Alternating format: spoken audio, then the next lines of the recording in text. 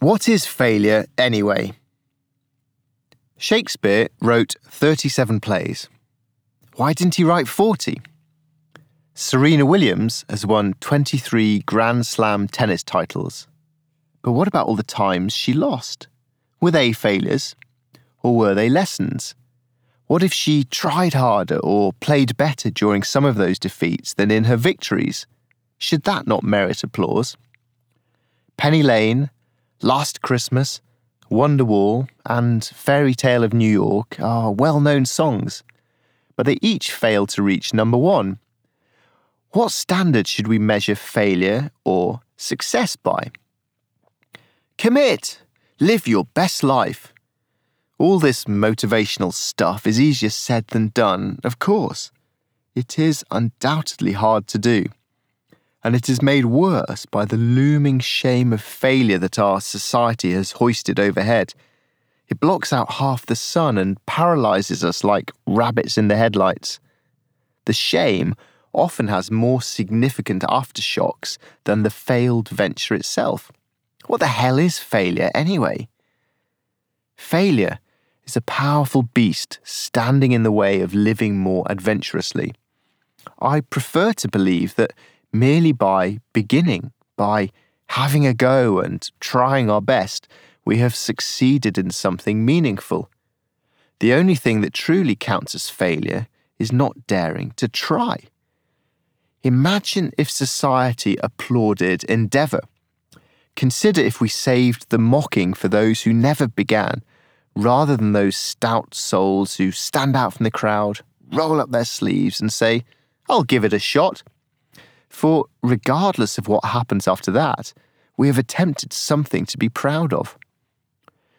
Living adventurously dares us to lean into the prospect of failure. There is little excitement in sticking with things we are good at or doing only stuff we know we can accomplish. A sense of satisfaction is earned only by overcoming the prospect of failure. You have to dare yourself to roll the dice. Every person who reads this is, on a global scale, moderately well-educated and affluent. I hesitate to speak for you, so I'll use myself as an example.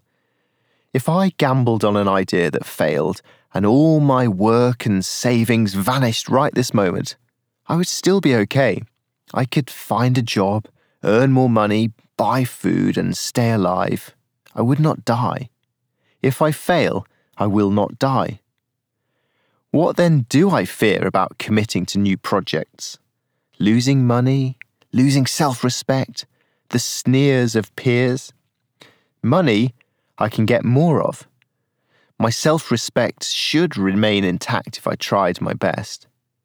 Therefore, it must be the thought of "told you so" that scares me the most.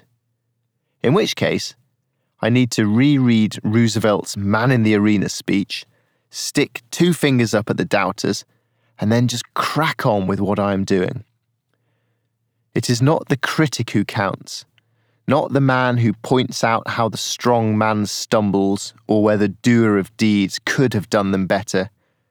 The credit belongs to the man who is actually in the arena, whose face is marred by dust and sweat and blood, who strives valiantly, who errs, who comes short again and again, because there is no effort without error and shortcoming, but who does actually strive to do the deeds, who knows great enthusiasms, the great devotions, who spends himself in a worthy cause, who, at the best, knows in the end the triumph of high achievement, and who, at the worst, if he fails, at least fails while daring greatly, so that his place shall never be with those cold and timid souls who neither know victory nor defeat.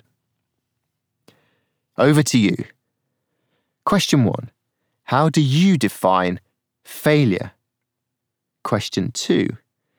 Is this definition sufficient cause to not attempt something bold?